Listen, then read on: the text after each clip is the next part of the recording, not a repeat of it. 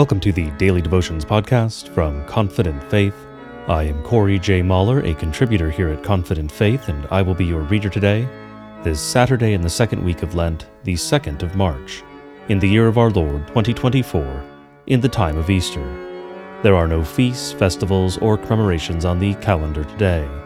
Our readings for today are Psalm 2, Psalm 51, Genesis chapter 27, verses 1 through 29, Mark chapter 8, verses 22 through 38, and paragraphs 27 through 38 of Article 2 of the Solid Declaration of the Formula of Concord. We will close, as always, with the Lord's Prayer.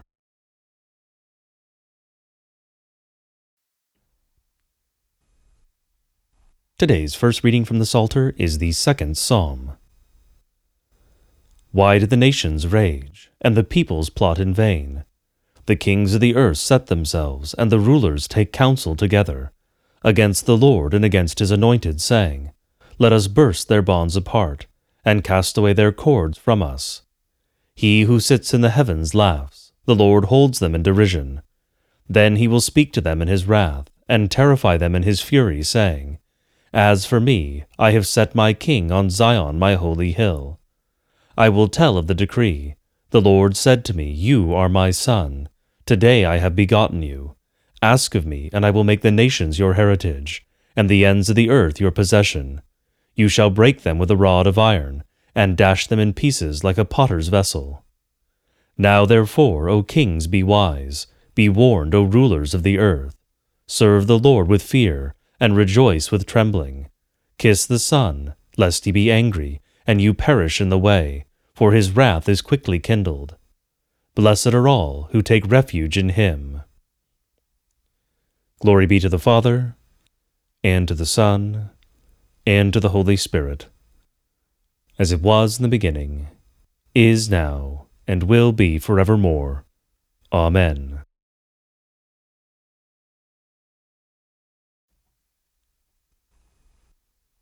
Today's second reading from the Psalter is the 51st Psalm. Have mercy on me, O God, according to your steadfast love. According to your abundant mercy, blot out my transgressions. Wash me thoroughly from my iniquity, and cleanse me from my sin. For I know my transgressions, and my sin is ever before me. Against you only have I sinned, and done what is evil in your sight, so that you may be justified in your words, and blameless in your judgment. Behold, I was brought forth in iniquity, and in sin did my mother conceive me. Behold, you delight in truth in the inward being, and you teach me wisdom in the secret heart. Purge me with hyssop, and I shall be clean. Wash me, and I shall be whiter than snow. Let me hear joy and gladness. Let the bones that you have broken rejoice. Hide your face from my sins, and blot out all my iniquities. Create in me a clean heart, O God, and renew a right spirit within me. Cast me not away from your presence, and take not your Holy Spirit from me. Restore to me the joy of your salvation, and uphold me with a willing spirit. Then I will teach transgressors your ways, and sinners will return to you. Deliver me from blood guiltiness, O God of my salvation, and my tongue will sing aloud of your righteousness.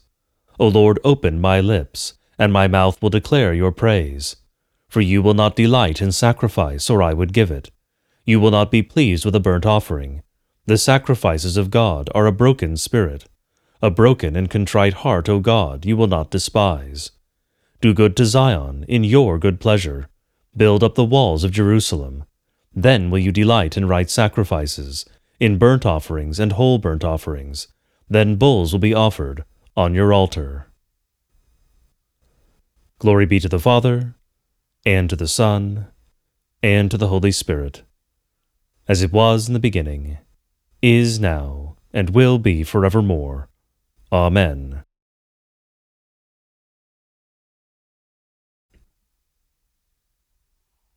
Today's Old Testament reading comes from the book of Genesis, and we will be reading the 27th chapter, verses 1 through 29. When Isaac was old, and his eyes were dim, so that he could not see, he called Esau his older son, and said to him, My son. And he answered, Here I am. He said, Behold, I am old, and I do not know the day of my death. Now then, take your weapons, your quiver and your bow, and go out to the field and hunt game for me, and prepare for me delicious food such as I love, and bring it to me so that I may eat, that my soul may bless you before I die." Now Rebekah was listening when Isaac spoke to his son Esau. So when Esau went to the field to hunt for game and bring it, Rebekah said to her son Jacob, "I heard your father speak to your brother Esau. Bring me game, and prepare for me delicious food, that I may eat it, and bless you before the Lord before I die. Now therefore, my son, obey my voice as I command you. Go to the flock, and bring me 2 good young goats, so that I may prepare from them delicious food for your father, such as he loves. And you shall bring it to your father to eat, so that he may bless you before he dies." But Jacob said to Rebekah his mother, "Behold, my brother Esau is a hairy man, and I am a smooth man. Perhaps my father will feel me, and I shall seem to be mocking him, and bring a curse upon myself and not a blessing." His mother said to him, "Let your curse be on me, my son. Only obey my voice, and go, bring them to me." So he went and took them, and brought them to his mother, and his mother prepared delicious food, such as his father loved. Then Rebekah took the best garments of Esau her older son, which were with her in the house, and put them on Jacob her younger son, and the skins of the young goats she put on his hands and on the smooth part of his neck. And she put the delicious food and the bread, which she had prepared, into the hand of her son Jacob. So he went in to his father and said, "My father." And he said, "Here I am. Who are you, my son?" Jacob said to his father, "I am Esau your firstborn. I have done as you told me. Now sit up and eat of my game, that your soul may bless me." But Isaac said to his son, "How is it that you have found it so quickly, my son?"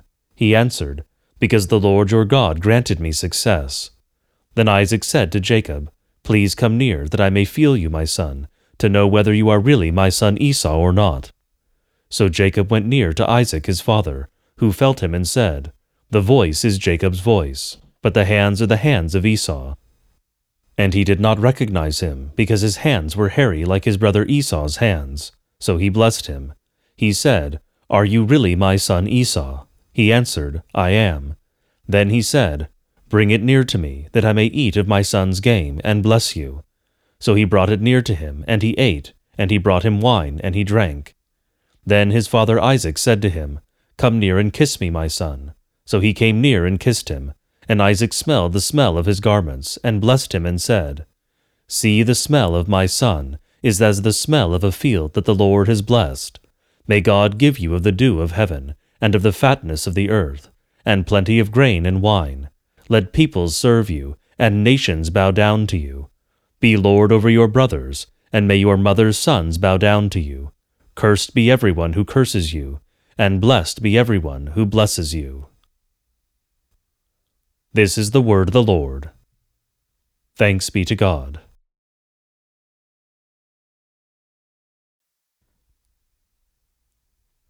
Today's New Testament reading comes from the book of Mark, and we will be reading the 8th chapter, verses 22 through 38. And they came to Bethsaida, and some people brought to him a blind man, and begged him to touch him. And he took the blind man by the hand, and led him out of the village. And when he had spit on his eyes, and laid his hands on him, he asked him, "Do you see anything?" And he looked up and said, "I see people, but they look like trees walking." Then Jesus laid his hands on his eyes again, and he opened his eyes. His sight was restored, and he saw everything clearly. And he sent him to his home, saying, "Do not even enter the village." And Jesus went on with his disciples to the villages of Caesarea Philippi. And on the way he asked his disciples, "Who do people say that I am?" And they told him, "John the Baptist, and others say Elijah, and others one of the prophets." And he asked them, "But who do you say that I am?" Peter answered him, "You are the Christ." And he strictly charged them to tell no one about him. And he began to teach them that the Son of Man must suffer many things, and be rejected by the elders and the chief priests, and the scribes, and be killed, and after 3 days rise again. And he said this plainly. And Peter took him aside, and began to rebuke him. But turning and seeing his disciples, he rebuked Peter and said, "Get behind me, Satan, for you are not setting your mind on the things of God, but on the things of man." And calling the crowd to him with his disciples, he said to them, "If anyone would come after me, let him deny himself and take up his cross and follow me. For whoever would save his life will lose it, but whoever loses his life for my sake and the gospel's will save it. For what does it profit a man to gain the whole world and forfeit his soul? For what can a man give in return for his soul? For whoever is ashamed of me and of my words in this adulterous and sinful generation, of him will the Son of Man also be ashamed, when he comes in the glory of his Father with the holy angels." This is the word of the Lord. Thanks be to God.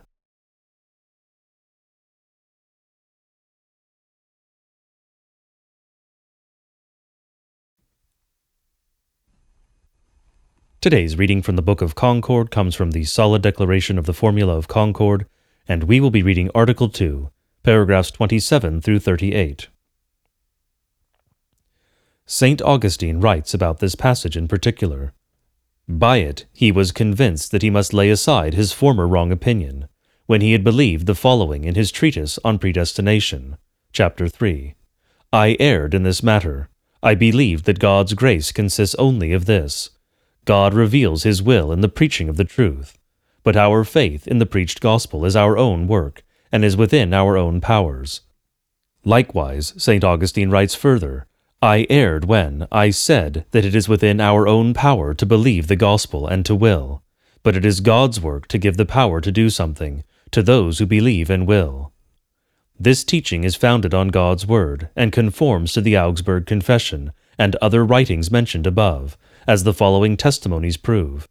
In Article 20, paragraphs 29 through 32, the Augsburg Confession says as follows: "The Holy Spirit is received through faith. Hearts are renewed and given new affections, and then they are able to bring forth good works. Without the Holy Spirit, people are full of ungodly desires. They are too weak to do works that are good in God's sight. Besides, they are in the power of the devil, who pushes human beings into various sins, ungodly opinions, and open crimes." And a little afterward, Article 20, paragraph 36, "Without faith and without Christ, human nature and ability are much too weak to do good works." These passages clearly testify that the Augsburg Confession does not at all recognize the human will in spiritual things as free, but it says that a person is the devil's captive. How then is a person able to turn himself to the gospel or Christ by his own powers? The Apology, Article 18, teaches this about free will. We do not deny freedom to the human will. The human will has freedom in the choice of works and things that reason understands by itself. For without the Holy Spirit, human hearts lack the fear of God. Without trust toward God, they do not believe that they are heard, forgiven, helped, and preserved by God. Therefore they are godless, for a diseased tree cannot bear good fruit, and without faith it is impossible to please God. Although we admit that free will has the freedom and power to perform the extreme works of the law, nevertheless we do not assign spiritual matters to free will. Here it is clearly seen that the Apology credits no ability to the human will, either for beginning good or for working by itself.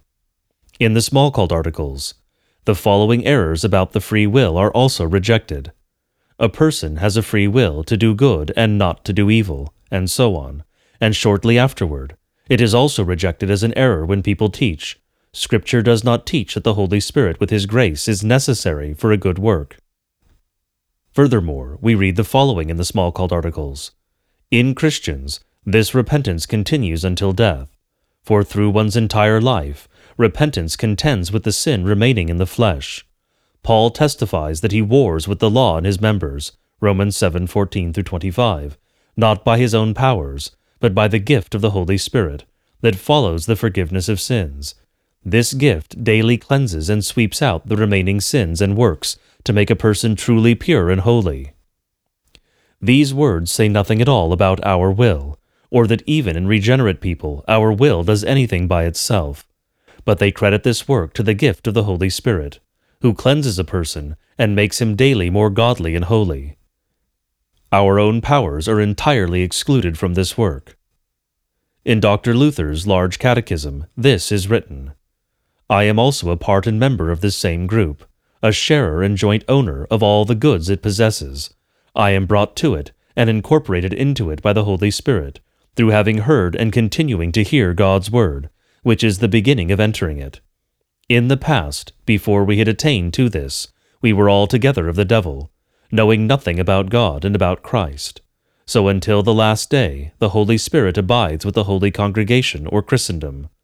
Through this congregation, he brings us to Christ, and he teaches and preaches to us the word. By the word, he works and promotes sanctification, causing this congregation daily to grow and to become strong in the faith and its fruit, which he produces.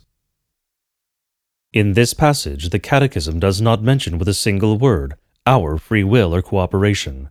It credits everything to the Holy Spirit, who, through the preaching office, brings us into the Christian church, sanctifies us in the church, and causes us to grow daily in faith and good works. This concludes our reading from the Book of Concord.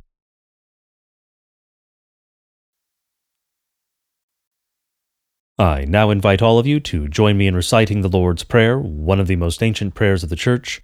I do encourage you to say it aloud if you are somewhere it would be reasonable to do so, but praying it silently is, of course, also fine. The Lord knows what is in your heart. Lord, remember us in your kingdom, and teach us to pray. Our Father, who art in heaven, hallowed be thy name. Thy kingdom come, thy will be done, on earth as it is in heaven. Give us this day our daily bread, and forgive us our trespasses, as we forgive those who trespass against us. And lead us not into temptation, but deliver us from evil. For thine is the kingdom, and the power, and the glory, forever and ever. Amen.